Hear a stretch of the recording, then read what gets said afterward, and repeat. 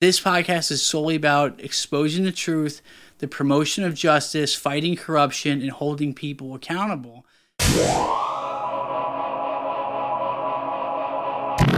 Welcome to the Stern Truth Podcast, where the most important thing about this podcast is that we're releasing information before it gets to the media. I have a lot of journalists that come to me for information, and I want to just bypass those journalists, get it right to the public directly. So you have the unfiltered truth. Today we're going to be focusing on Flynn, Trump, the overturning of the 2020 election, or the attempt to do so in favor of Trump, Charles Mcgonical, and he's the former head of Counterintelligence for the FBI, and how that ties into Russia, and how that involves myself and possibly Flynn. And we're going to also talk about what happened in the Flynn lawsuit, in us being able to voice our opinions effectively. I think that's a major discussion we're going to have. How do we as a country function as a democracy when we're being silenced left and right?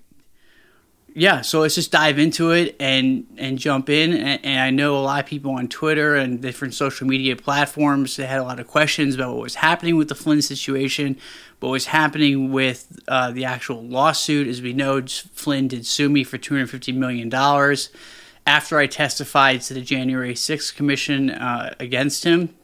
So after I testified to the January 6th Committee, Flynn retaliated in suing me for $250 million for defamation. And in response to that, I put out this book, actually, called The Official Michael T. Flynn Report to the DOJ, which has a lot of evidence in it. Some stuff I had to block out, of course. Certain things were sensitive just for the DOJ to have. But I put out this book not only as an FU to Flynn, but to get out the right public information, the right information to the American public so they could see what was going on. The only problem with this book, to be honest with you, is that if you're not a trained investigator, it's kind of hard to follow along a little bit. And that's why in this podcast, I want to discuss and expound upon some key issues and some photographs and text messaging that will help explain Flynn's efforts and how Trump's national security advisor, Michael T. Flynn, what was involved with this process in overturning the election. And by the way, a lot of people thought after the lawsuit was over that I had some gag order on me in talking about this subject. Obviously, that's not true. There is no gag order, hence me disclosing all this information. Okay, so what I want to talk about now is the entire backdrop of what happened with Trump trying to overturn the election in 2020. As we know now, he's under federal indictment. He's under indictment, I believe, by Southern District Prosecutors of New York. Trump's just getting hammered all over the place. And let's talk about why this is occurring and Trump's efforts and what that really means by efforts, right? So Trump's national security advisor during his administration was Michael T. Flynn. And Michael T. Flynn is a very powerful general. He's a 3-star general. I personally don't classify him as a general. I don't think a general of the United States is someone who goes out and commits the types of crimes that he does and influences the whole QAnon movement. I don't think that's appropriate for a general to do, especially a 3-star. Going back to the backdrop of this whole situation, we have in 2020, we have January 6th, where of course we had the mob attack the Capitol. And again, I believe this was an attack. I know there's different videos of security people letting people just in the Capitol or whatever. My stance on this issue is if you're on federal grounds, then it's illegal and you shouldn't be there, and that's it. If you want to protest quietly off federal grounds, that's your right. You can do what you want, but protesting on federal grounds, bad move.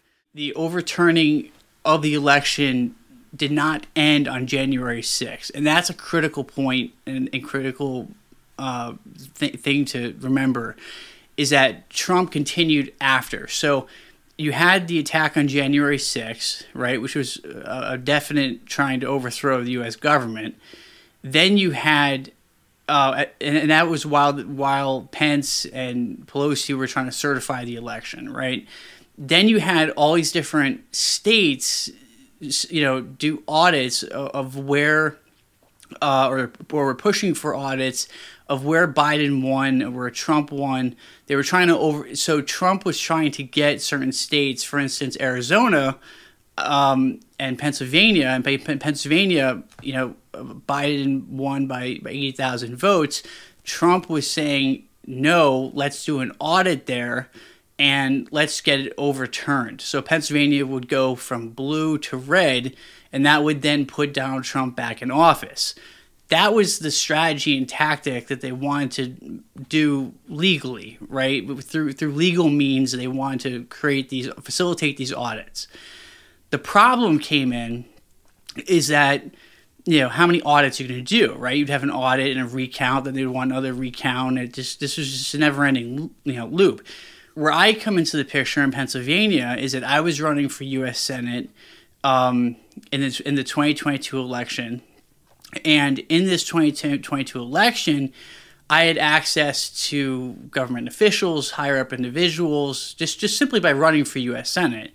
And not only that, I'm the owner of Tactical Rabbit, which is a private intelligence agency. I'm not trying to plug myself here. I'm just being honest with you and why me owning a private intelligence agency mattered was because I had former intelligence officers such as former CIA, FBI, U.S. Special Forces working for me that were able to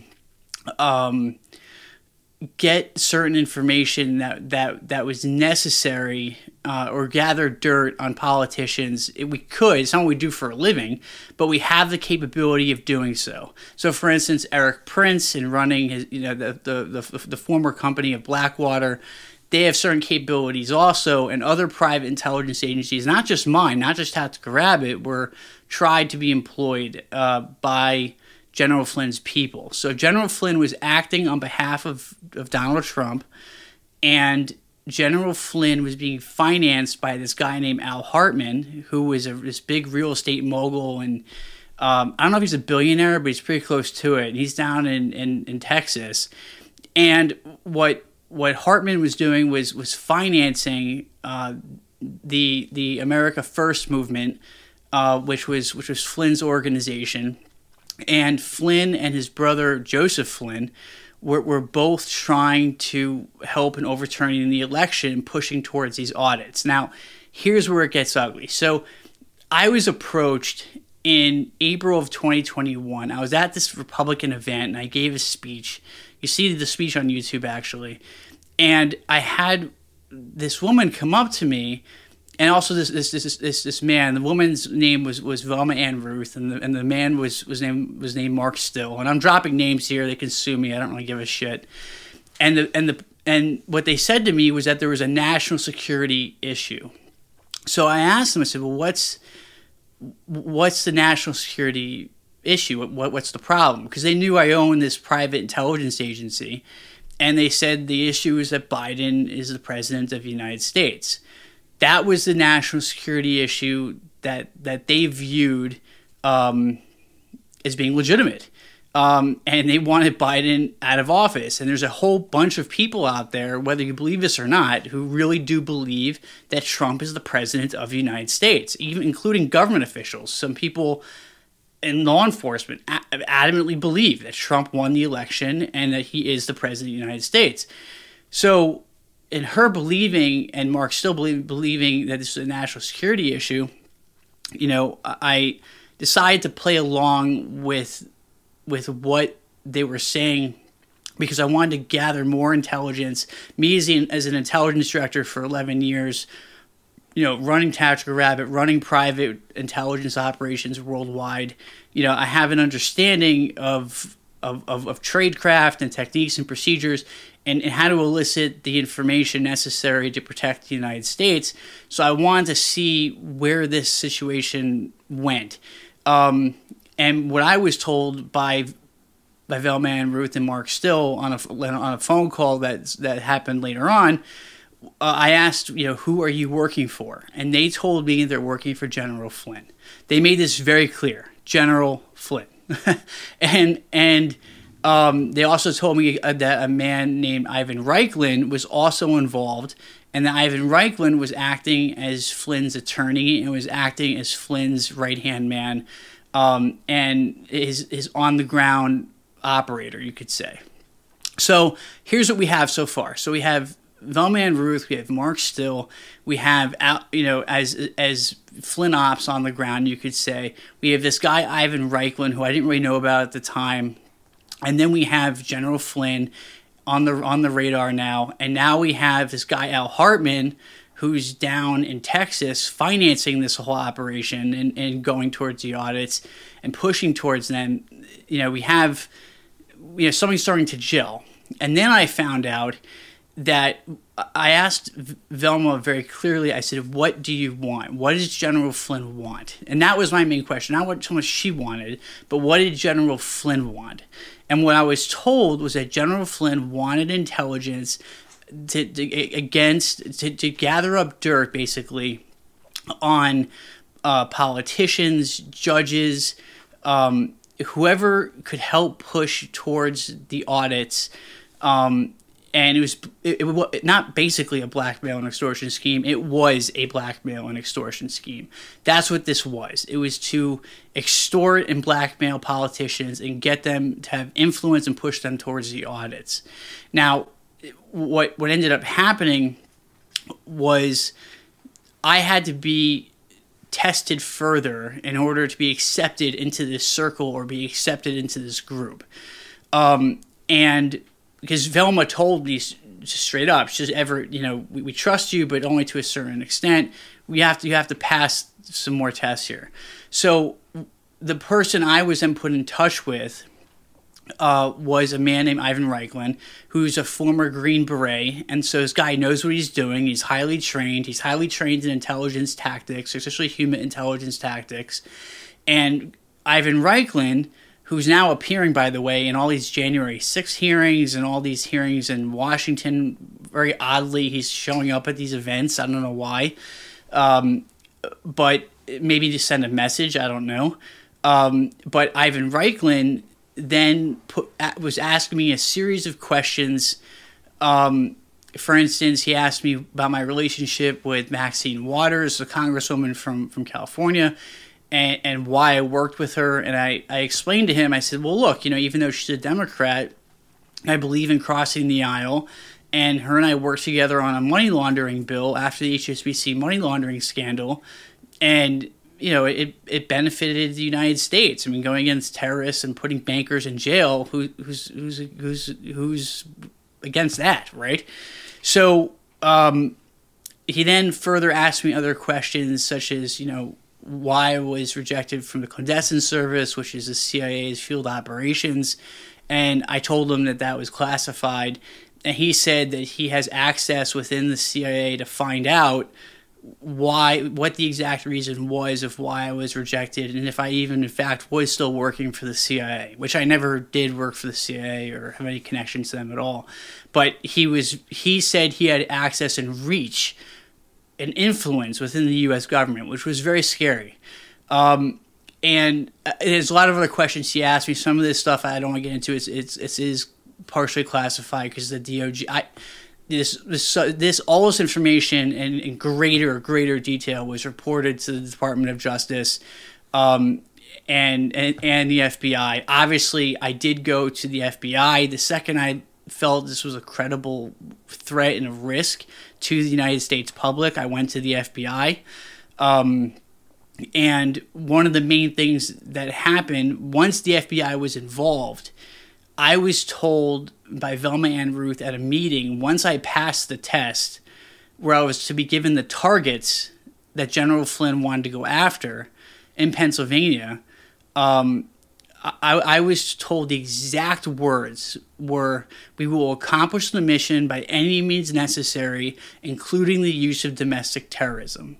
And the second I heard that, that's what set me on a course and a trajectory where I was like, nothing's going to stop me from stopping Flynn and from stopping the GOP and the right-wing extremism, because this is domestic terrorism, and we have to make sure a building doesn't get blown up or something.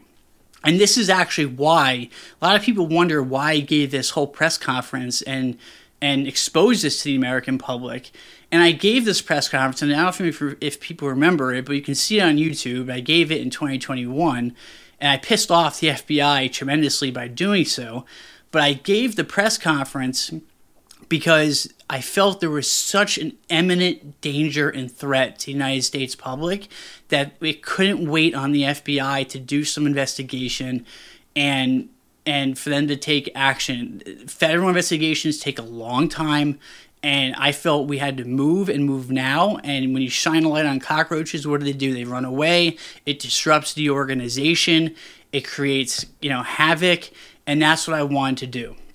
So before this press conference took place, though, I was supposed to meet with General Flynn at the Omni Hotel in Dallas. And it was at this event called the Ziglag Conference. And the Ziglag Conference is this ultra-right-wing Christian conservative movement or conference which has the top wealthiest Christians in America. I'm not against Christianity or anything like that. Don't take that the wrong way. I'm just saying this particular group focused in on Christianity as being its highlight, right? Me being Jewish, I felt a little uncomfortable going to this event or being invited to it, but I was told I was really a Christian because all Jews are Christians. So, but look, I was following along with what they said. I didn't argue with them. I just said okay. And I was preparing to take Christian vows or whatever I had to do at this conference to be able to meet General Flynn where he wanted to meet me at this event, and also get to meet some very top players within the Republican Party.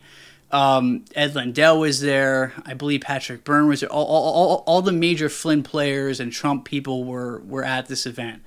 It's a very exclusive. You have to be. It's just an invite-only event. Now it's exposed completely because of me, and I've disrupted their whole operations. But anyways, this is where the funds come from. And what's happening was the campaign finance. I'm not sure if certain laws were broken, but what I can tell you is that a lot of the money was coming from the Ziglag group. We're talking just millions and millions of dollars was going towards the America First and also the America Project, which was to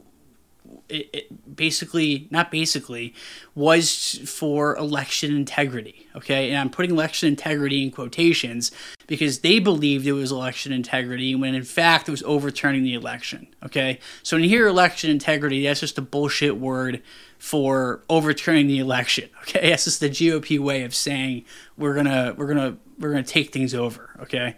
And then integrity, with integrity. So anyways, it was but the night before I was supposed to fly out to this conference in Dallas, I was gonna do it. I swear to God, it was something I pushed for, but the FBI went cold on me. I believe the night of the day before that conference, the FBI just went dark. They wouldn't answer my calls, wouldn't answer anything. I didn't know what was going on. I didn't understand. My concern was, and the concern of my counsel and the concern of people close to me was, okay, Everett, if you walk into a room with someone who's being looked at for treason and sedition, sedition and conspiracy, and you're seen with this person and you're not sourced properly by the FBI, then you could be arrested too as an accomplice.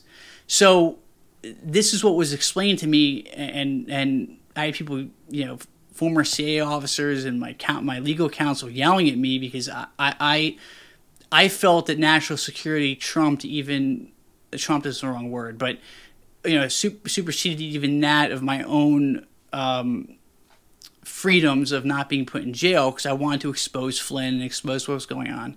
But I did at the end listen to counsel, listen to friends and family, and not go, and I didn't end up meeting Flynn. But what I talk about in this book, the DOJ investigations, is that the FBI did go cold on me, but what I didn't really talk about was how the communications with the FBI got picked back up. And that's what a lot of people don't know, is that, yeah, the FBI went cold on me, but that doesn't mean they stopped investigating. Oh no. I just went from the Miami field office to the Philadelphia field office. So I went to two different I just switched talking to different agents. And what was happening was that the FBI was forming a trusted circle within the FBI to handle this situation. Because again, I'm just going to say it, I'm sorry to say, there's certain agents that have a loyalty to Trump and a loyalty to Flynn, and they were afraid of a leak. This comes back to Charles Mcgonical. I want to just shift gears for just a moment here and explain why this is important. So because I own Tactical Rabbit, which is a private intelligence agency, we were able to develop national security intelligence and fill intelligence gaps within the United States government to help go after tier 1 targets. Now, I wasn't paid to do this. I was passing information. I wasn't a source or an asset to the CIA, but it was something that we wanted to do as a patriotic mission. I'm a patriotic American. I want to help. So if I see something, I'm going to say something, right? So as all Americans should do, or anyone should do in that, for that matter. So in the development of his national security intelligence, my POC, or POC means point of contact, in 2018 was Charles Mcgonical. Now, a lot of people didn't know that, and that's because it was secret. And the reason why I'm coming out now saying that he was my POC is the importance of it. Because in 2018, I was passing national security intelligence to Charles Mcgonical, who was the head of counterintelligence for the FBI in the New York field office, and I had even had a meeting with Charles Mcgonical at the New York field office with his agents, not him specifically at that time. But what ended up happening was my information.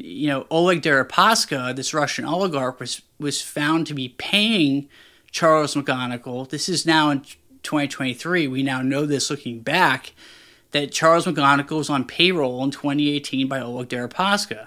So now, me not knowing this, my information back in 2018, the 2018 Everett Stern, is giving information to someone who's then giving it to the Russians. Now, to me, that's fucking treason, but maybe I'm wrong. I mean, they're not calling it treason yet, but to me, that's just wrong. And honestly, it puts me at risk, it puts my team at risk, and it puts the United States at risk. So I have a huge problem with Charles Mcgonical, and I have a huge problem with anyone associated with Charles Mcgonical, which I'll get into further and start dropping names in that situation. So as Charles Mcgonical he was also investigating in the Trump-Russia probe, right? Now, a lot of Republicans are coming back and they're saying, well, because Charles Mcgonical was involved with Flynn and Trump, and therefore it undermines the whole Trump investigation. Well, I don't believe that. I don't believe that. I'm not taking this side from a Democrat side or Republican side. I'm stating this as an Everett Stern side. I don't believe the FBI is corrupt. I don't. I believe the organization as a whole is pure and good. I believe there's bad apples just in every organization there are. And I believe that there is a corruption problem, but the whole organization itself is not corrupt. I've worked with and have met a lot of great FBI agents, and they have the highest honor and integrity. So I'm not going along with this whole bullshit that the Republicans are coming up with, saying, oh, the FBI is corrupt and we can't trust them, and the DOJ is being weaponized and all this stuff. I'm not going along with that. And that's not because I'm against the GOP, because of what I witnessed in the 2021 and 2022 U.S. Senate race and them trying to overturn the election. It's based on me just as an American and Everett Stern, just knowing what I know and knowing the people I know in the intelligence community and within the world that I work. I just know there's a lot of hardworking federal employees out there who are not corrupt, who are just doing their job. And we have one asshole named Charles Mcgonical who corrupted a lot of people and corrupted a certain, aspect of it. He's like a cancer of the FBI, and you have to just cut him out, and the FBI will then regain its strength and its integrity and everything again in the public's eye. That's what's going to happen over time. In the meanwhile, though, we have a huge problem. And my big problem is that all the intelligence I was giving to the FBI in 2021, the big question to be raised is, did that information make it back to Charles Mcgonical, because he was my POC, and therefore did it make it back to the Russians, who then gave that information to Trump and Flynn to use against me in the lawsuit, the $250 million lawsuit against me, and to supply them with evidence that the DOJ had. Now, I'm not sitting here with a tinfoil hat coming up with conspiracy theories that Flynn, had some secret insight into the DOJ. No. I want you to really understand what I'm saying with this circular loop here. This is important. I'm giving information to Mcgonical in 2018, right? Mcgonical leaves the FBI, okay, but still has tremendous influence in the FBI and is still getting intelligence from the FBI. And he's on the payroll of Oleg Deripaska. And then I have Flynn coming at me. I mean, it's reasonable to question, and okay, was this information, did any of it get back to Flynn? Was there a leak within the FBI? Is that why the FBI was forming this trusted unit? Because they knew about Mcgonical, and they wouldn't tell me because obviously I'm not a trusted, I am a trusted individual, not a trusted source, though. I don't work for the FBI, so they're not going to tell me that there's an investigation into Mcgonical. In fact, 99.9% of the FBI didn't know there was an investigation into Mcgonical. The Los Angeles field office of the FBI launched the investigation into Charles Mcgonical because the Eastern offices were too concerned that Mcgonical had too much reach. So even the FBI had to divide itself up over this. But what's fascinating about this is that now Walter Serrano is is now being looked at by the Intelligence Subcommittee, and Mark Rossini, who's also a former FBI agent who was just arrested as well. And a lot of journalists don't understand this connection right now, and the American public doesn't understand this connection. But Mark Rossini was arrested for bribing the governor of Puerto Rico and for working with a bank and helping them in violating sanctions in Venezuela. Now, okay, so I'm naming this guy Mark Rossini and Walter Serrano. So who the hell are these people, and what do they have to do with Flynn and this whole podcast, right? Like, what am I'm not just throwing names out there. There's a logic to this. So Walter Serrano is actually another head of a private intelligence agency like Eric Prince. He's in the UK, and he's best friends with Benjamin Netanyahu, who's the former prime minister of Israel, and he owns a group called the USG Group. So the USG Group was launching intelligence operations, and they had Oleg Deripaska as a client back in 2015. This is very important. 2015, they had Oleg Deripaska as a client, and Mark Rossini was a former FBI agent that was helping the USG Group and helping Oleg Deripaska. Now, at the time, this was not illegal because Oleg Deripaska wasn't under sanctions yet. He became under sanctions in 2018. So how do I know this, right? I know this because the USG Group and Mark Rossini approached me in 2015 to help them in helping Oleg Deripaska. Now, I know this sounds very confusing, but again, I was approached by Mark Rossini and USG Group to help Oleg Deripaska out. Obviously, I'm not going to help the Russians. I provided Oleg Deripaska with some real intelligence, so I'm not defrauding the guy. But at the same time, I provided him bullshit intelligence as well to deceive and to protect the United States. And the real intelligence was being passed to the Central Intelligence Agency. Now, that information can get me killed because Oleg Deripaska is known for going after, I think he killed a business associate, and these are dangerous people to begin with. We're talking, a best friend of, Vladimir Putin here. So, Oleg Deripaska, and the intelligence I have on Oleg Deripaska, I believe with a very high degree of confidence that Charles Mcgonical was helping back in 2015 with Oleg Deripaska and was introduced to Oleg Deripaska by Mark Rossini. Now, you might say, well, Everett, how the hell are you coming to that conclusion? And I'll tell you how. Mark Rossini is best friends with Charles Mcgonical. Best friends. Now, where's the proof in that, right? The proof is that Charles Mcgonical owns a company in Albania with Mark Rossini. And if you think I'm bullshitting you, look it up, because it's true. So they own a company together, and they're working together, and they're helping Oleg Deripaska, and they're helping Albanian intelligence services. So Charles Mcgonical and Flynn, could have been working together. And I use the word could. I'm not going to make any bold statements here, presumptuous statements. But what I will say is there's a lot of circumstantial evidence that basically the intelligence that I was given by USG Group on Oleg Deripaska's targets, one was a Democratic leader in Europe, one was a publicly traded German company, and also Oleg Deripaska wanted his diamond back. He had a diamond stolen, and also wanted to hunt down some guy that stole all this money from one of his banks. So the intelligence, though, that I received, it's so well developed. And again, I've been doing this for a long time. I don't believe that intelligence came from self-derived sources. There's just no way. So basically, there is a case to be made here that the FBI, there was a leak within the FBI back in 2015.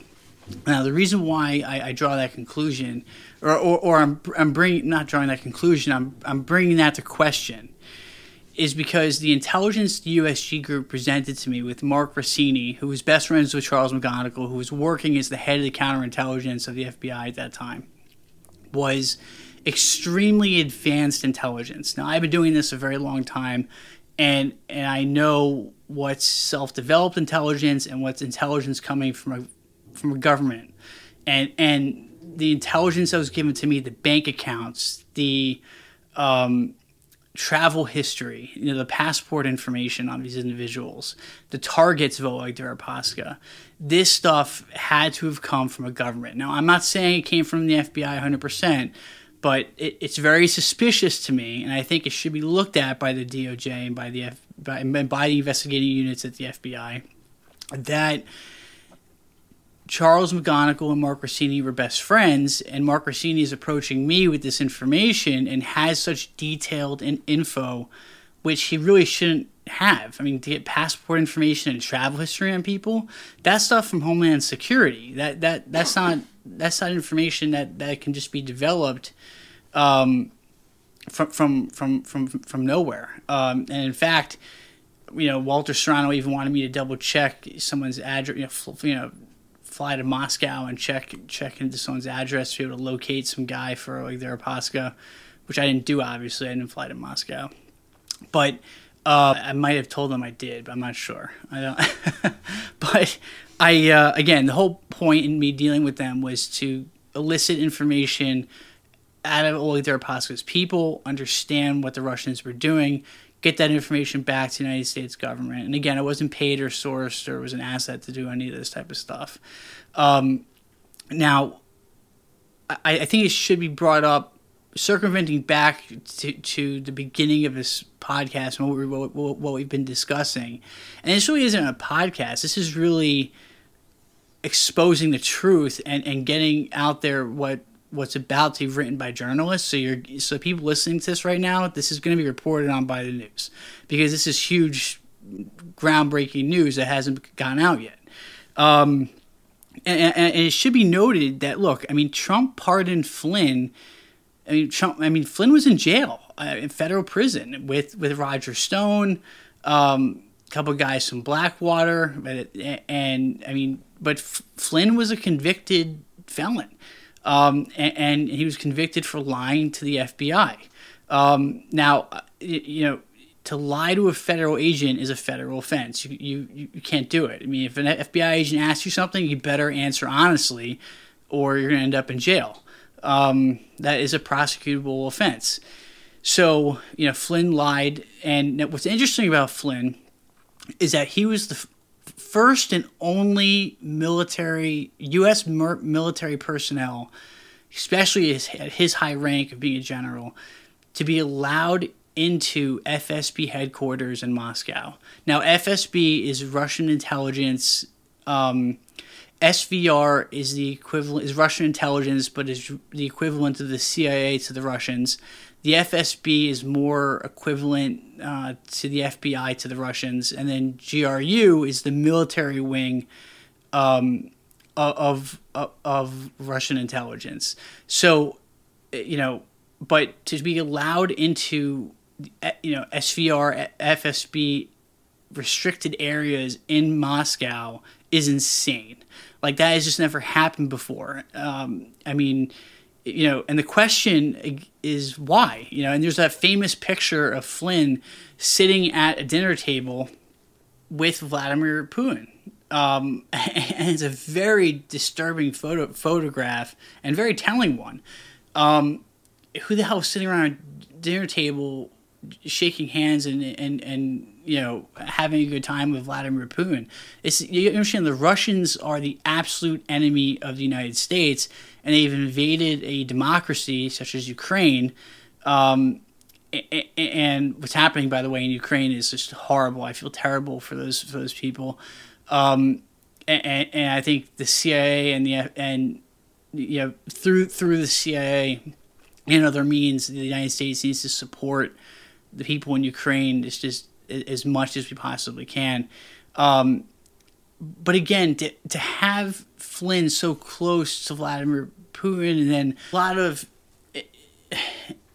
interconnecting dots here and lines that, again, a lot of it's circumstantial evidence, but it all lines up to Flynn is with, I believe Flynn is with the Russians. That's my take on it. That's what I think, probably a good 70 million people in this country believe too. And it's not just Democrats. I mean, we're talking, this is not a Democrat or a Republican issue. This is a national security issue. So when you have the national security advisor of the President of the United States sitting at a dinner table with Vladimir Putin, and also, going into Russian intelligence headquarters, okay, what the hell happened in that Russian intelligence headquarters? What was said to Flynn? Because there was a media blackout. So what was said to him, and what was said? I mean, what took place in that meeting, and why the hell would Flynn even accept that? It doesn't make any sense. Now, this is kind of jumping a little bit here, but I did mention in the beginning of his talk about the Michael Flynn T reports to DOJ that I did. I want to bring up kind of a very interesting and very critical point here. There were two targets I was given, okay, by Velma and Ruth, Congressman Brian Fitzpatrick and Senator Toomey. There were two targets. Now, in my press conference, I named the two, and to other people, and also in the DOJ book, I only talk about Brian Fitzpatrick. I don't talk about Senator Toomey. And the reason for that was, one, I didn't know if I wanted to release that and get that information out to Flynn's people, but also Senator Toomey was a different type of target.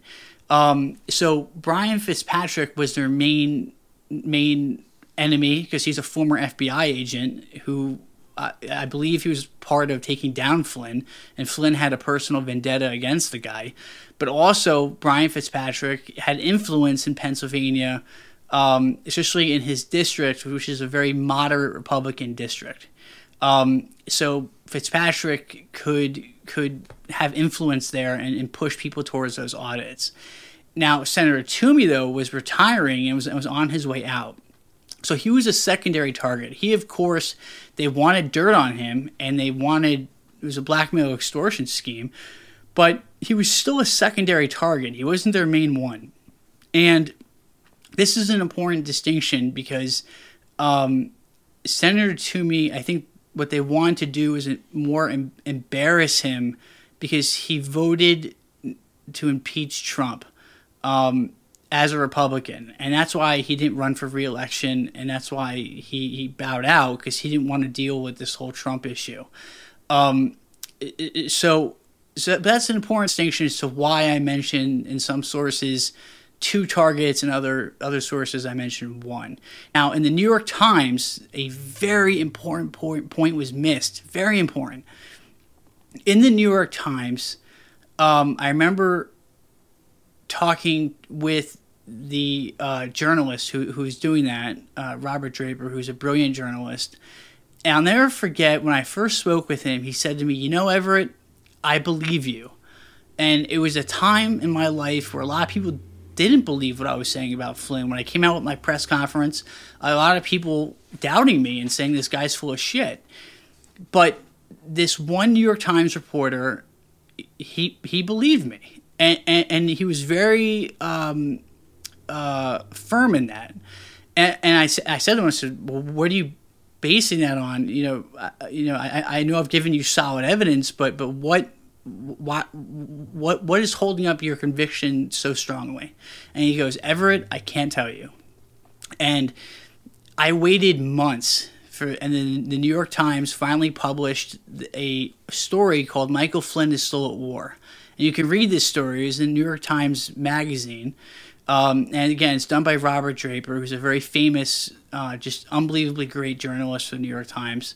He's written a lot of books as well. But in there, he names a source that was also approached. So I wasn't the only person that was approached. And I'm not going to name the individual because I want you to read Michael Flynn Still at War so you can read it. But he was a former CIA station chief. So, and he was told that he should commit acts of domestic terror in helping it overturn the 2020 election. So it wasn't just me that was just saying that this is what Flynn was doing. We have now a second individual who's very credible who is claiming that he was also approached. That's why the New York Times, Robert Draper, believed me, because he heard a similar story before. Almost exact. So this is very important because not only because of its context, but also because it was missed. A lot of people, because it was a longer story, people missed this critical point that there was a second source and a second point of contact that Flynn made, which really solidified his efforts in overturning the 2020 election. And having a second correlating party, that's very, very significant, especially a former CIA station chief. That's a big deal. And that shows he's also going after former intelligence officers. Flynn also did want to go after and recruit foreign intelligence officers to help in overthrowing the 2020 election. That's a whole other story.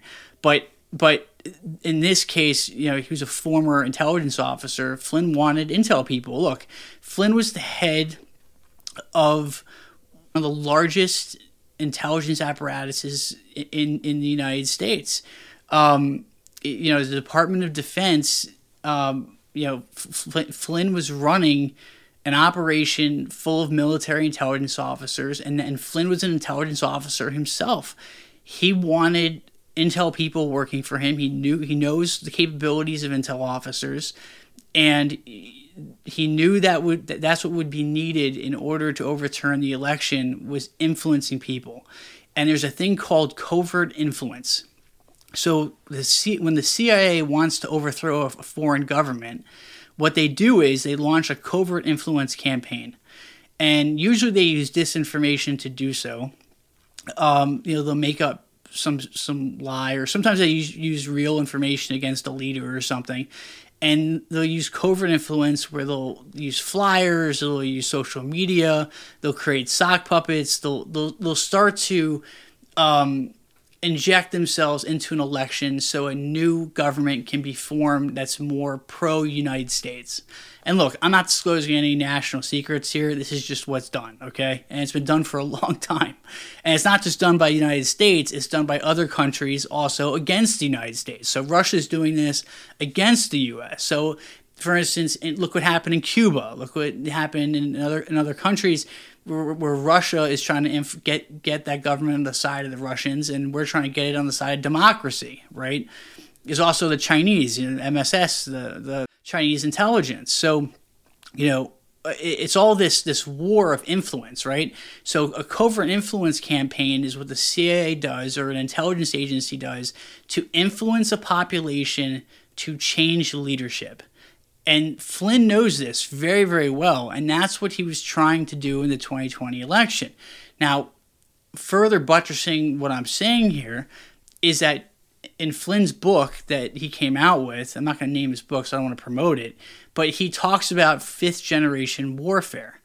And what he's talking about in his book is covert influence and the ability for a public to rise up against the government and create change. And that's what Flynn is talking about. That's fifth-generation warfare. So they always said, there's always the classic saying, the pen is mightier than the sword. And that's very true. And the CIA and the intelligence agencies around the world know that. And that's why they'll use disinformation and make things up.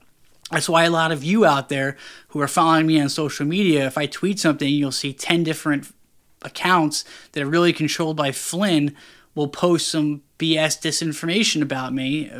That's not, information that's not true, to confuse the public and try to discredit me and what I'm saying. You'll see this on my Twitter especially, and you'll see this on other accounts too that are against Flynn and that are pro-democracy.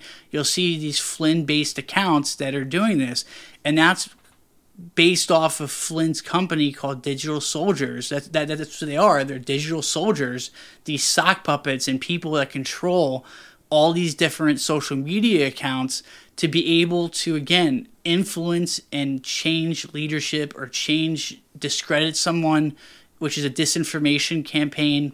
I'm sorry. It's actually called a denigration campaign when you're going after someone individually, and that's using tradecraft techniques and procedures based on CIA intelligence methodologies, and Flynn knows this stuff very well, and that's why he's now training people to be able to utilize it against the United States government. In fact, there was a New York Times article where Eric Prince bought up land. He's the owner of a private intelligence agency I talked about before, where he bought up land. I believe it was out in like Wyoming or so. I don't want to name the exact state. I'm not sure exactly. I think it was Wyoming, and they were training people in intelligence to become intelligence officers to help the cause in overturning the 2020 election. And there's a whole New York Times article about this. It's true. I mean, this shit is actually going on. And if anyone out there thinks this is a tinfoil hat podcast where I'm just saying things, there's a thing called Google, and I would start Googling this stuff, and you'll see what I'm saying is true, and it's 100% accurate. And this type of material is something that has to be self-taught and researched, because what's happening is you have all these different news agencies with different agendas, and people are getting very filtered bullshit news. And it's not news, it's just opinions, really, when you start getting like down to certain things. Like so I mean, just to name one, I mean, like Fox News or Newsmax, and then you have CNN on the other side, and you have these other news agencies, even different newspapers, right? The New York Times is more left-leaning, the Wall Street Journal is more in the middle, and then you have another newspaper that's more on the right that people read. So and then you have and that's why you're seeing now this movement or this push, or not so much a push, but this naturalistic movement towards looking at social media for news, because people don't want to go by printed news anymore because they know there's a slant there. The problem now that we're facing is that people like General Flynn know that people are looking at social media, and that's why they're spreading disinformation. And now on social media, people don't know what's real and what's not real. And that's why it all comes down, like out of the movie Top Gun, the pilot in the box. It all comes down to what you're researching and what you know and what you can figure out yourself. Through open source intelligence. It's called OSINT intelligence operations or OSINT research. A great resource if you want to really get good at this stuff is Mike Bizel's book on open source intelligence techniques. You can get it on Amazon. And that teaches you, how to research things online in a more methodical manner and conduct online investigations. And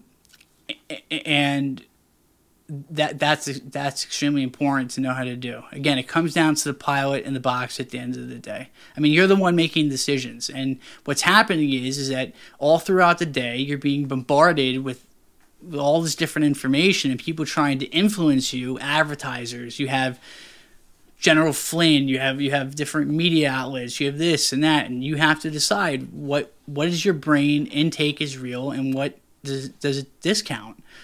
And unfortunately, a lot of people are just overloaded, so they're paralyzed and they can't do anything. They don't know what the hell to believe anymore.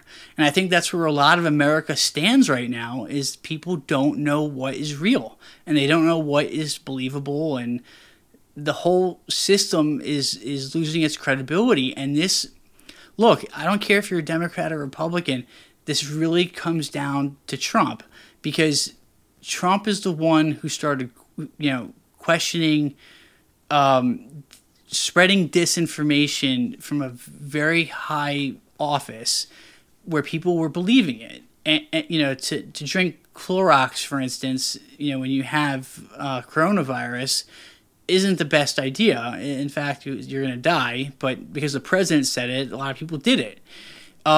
So, he's a high office person that spread a lot of disinformation. Now, a lot of presidents do that. They spread disinformation. But in Trump's example, though, it's more dangerous what he's done, because he's really twisted things in such a way where people just blindly follow him now. And I think that's the key word, is blindly. They're not questioning what he's saying. It's just, if he says it, and if he says, hit that donation button, I need money to help in my criminal defense, people are just going to send the money. And they're not questioning what is happening or what's going on. And the second people stop questioning things, not just to do with Trump, but in general, that's when the system falls apart, because democracy is all about conversation, questioning things, and that's how you rise to the occasion, and things become improved over time. It's through questioning. And if you're not going to question things, then there's really no point in anything. So I encourage all the listeners even to question what I'm saying.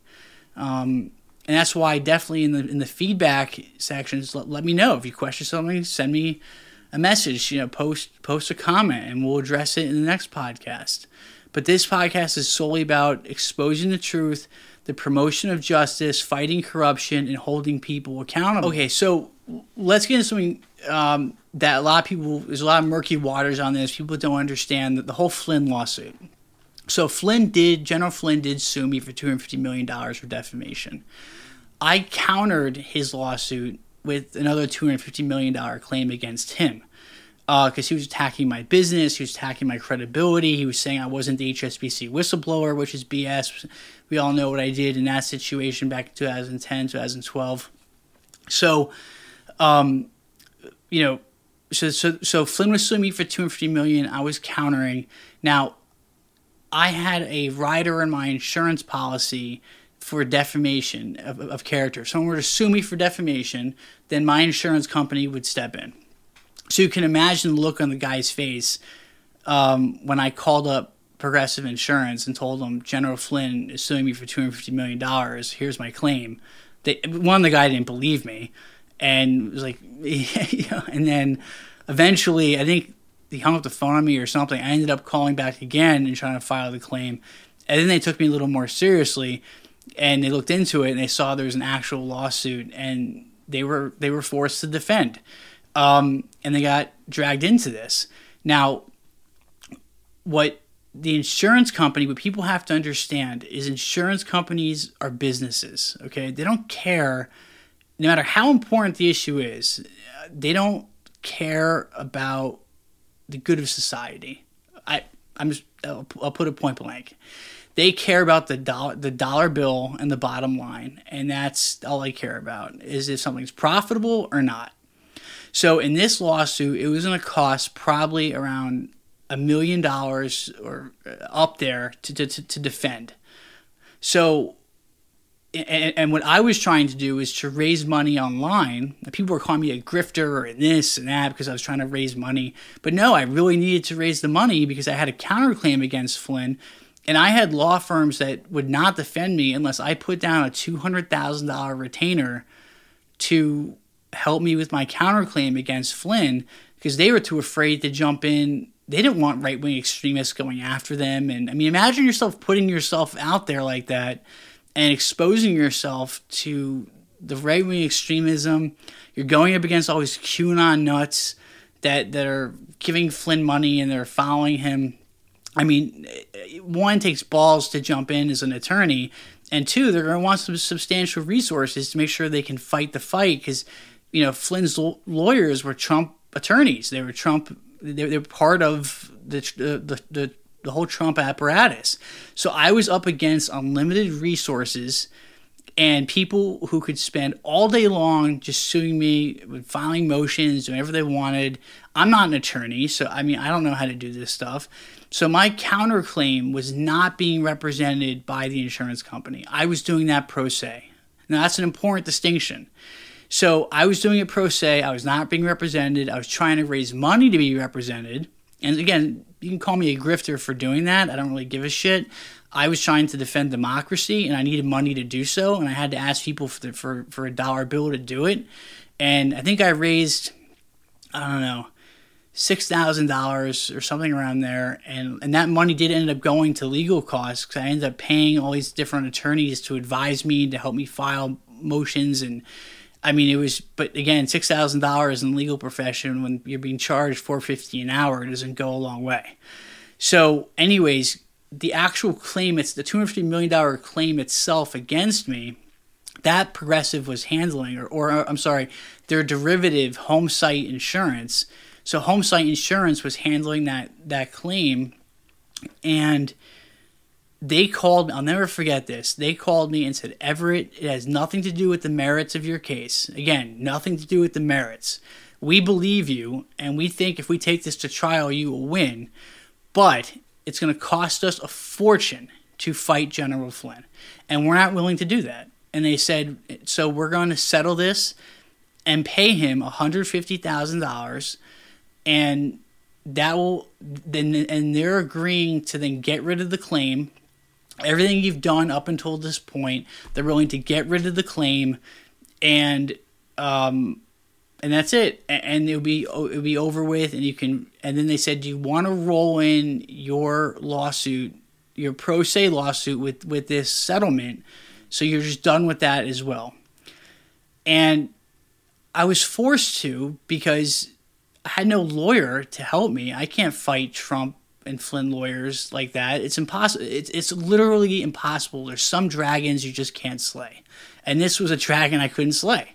And for the first time in my life, I had to take the hit because it was a major PR hit. I mean, publicity wise, a lot of people out there don't know the truth. Flynn's lawyers spun this situation saying that because of the merits of the case, because I was saying wasn't true and Progressive or Homesite didn't believe me, that's why they were settling and they won the lawsuit. That's not what happened. That's bull. What happened was Progressive made quoting them, a business decision to just get out of the lawsuit. And they said, Everett, if we can settle a $250 million claim for $150,000, that makes business sense. And that's why we're going to do it. And there's nothing I can do with that. I had to go along. And those were some dark times because I felt like I was hit in the face, knocked down, and I didn't know how to get back up. And I could not, always, I had a couple influencers even on Twitter say, oh, Everett lost his lawsuit, he gave up, and it was people's perception of what happened with that lawsuit was simply not accurate. And I for a second there, I did think that I gave up on that fight, and I was very upset with myself. But then again, there are some dragons we all face in our lives that aren't slayable, and you just have to say, you know what, we'll leave this where it is, let the DOJ do their job, and march on and go on to the next fight and try to make a significant positive difference somewhere else. Continue the fight against Flynn, which I'm still doing. I'm still talking about it. I'm still talking to American people about it and exposing what happened.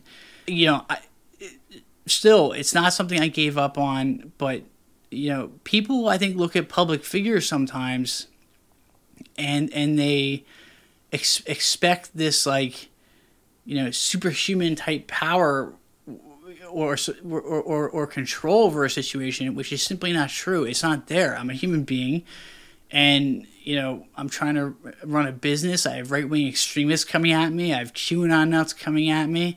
I mean, my mission in life is not to get more Twitter followers or try to impress people.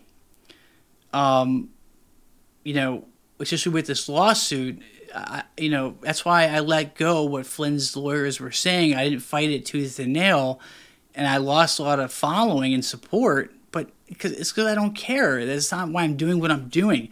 The why behind what I'm doing, and running for U.S. Senate, or being an activist and advocate in the promotion of justice and fighting corruption, it is because that's who I am. That's just what I do, and my core is to try to make that significant positive difference. So when I die, I leave some sort of a positive legacy. And Emerson said it best. If you're very successful, if you can leave the world with a redeemed social condition, earning the respect of honest critics and enduring the betrayal of false friends. And this Flynn situation showed me who my false friends were, and it put me to the test. And even though, again, that lawsuit was settled, I still view it as a success in the end, because I exposed the living hell out of Flynn and their operations and Ivan Reichlin, everything they're doing, and I disrupted a possible domestic terrorist attack against the United States. And I tried my best, and people might not disagree with my methods or how I did things, or maybe I was sloppy in my approach. I know some people were saying on Twitter, or some other comments were, that my messaging's off. I'm not professional when I'm giving my press conferences or this or that. But, people have to understand that I don't have a PR unit backing me here. I'm not media trained. I'm not, it's just Everett Stern. That's what you're getting. So I know after the first press conference, people were making all these comments about me saying a lot. Like there was just it was just this whole joke about me doing this thing. And I mean, we're talking thousands of people were making these comments. And instead of focusing on what I was actually saying and the importance of it, they were focusing on me saying Well, because I don't have media training and I'm not polished. But that's how I'm telling the truth, because I'm not polished. You're just getting you're just getting the raw factual information, no matter if I'm stuttering or not. And that's what even doing in this podcast is just telling the truth and it being very raw. So in conclusion, this is a David versus Goliath story, but it shouldn't be a David and Goliath story. You have to understand, Flynn was suing Everett Stern, the DOJ, the FBI, and I believe CNN.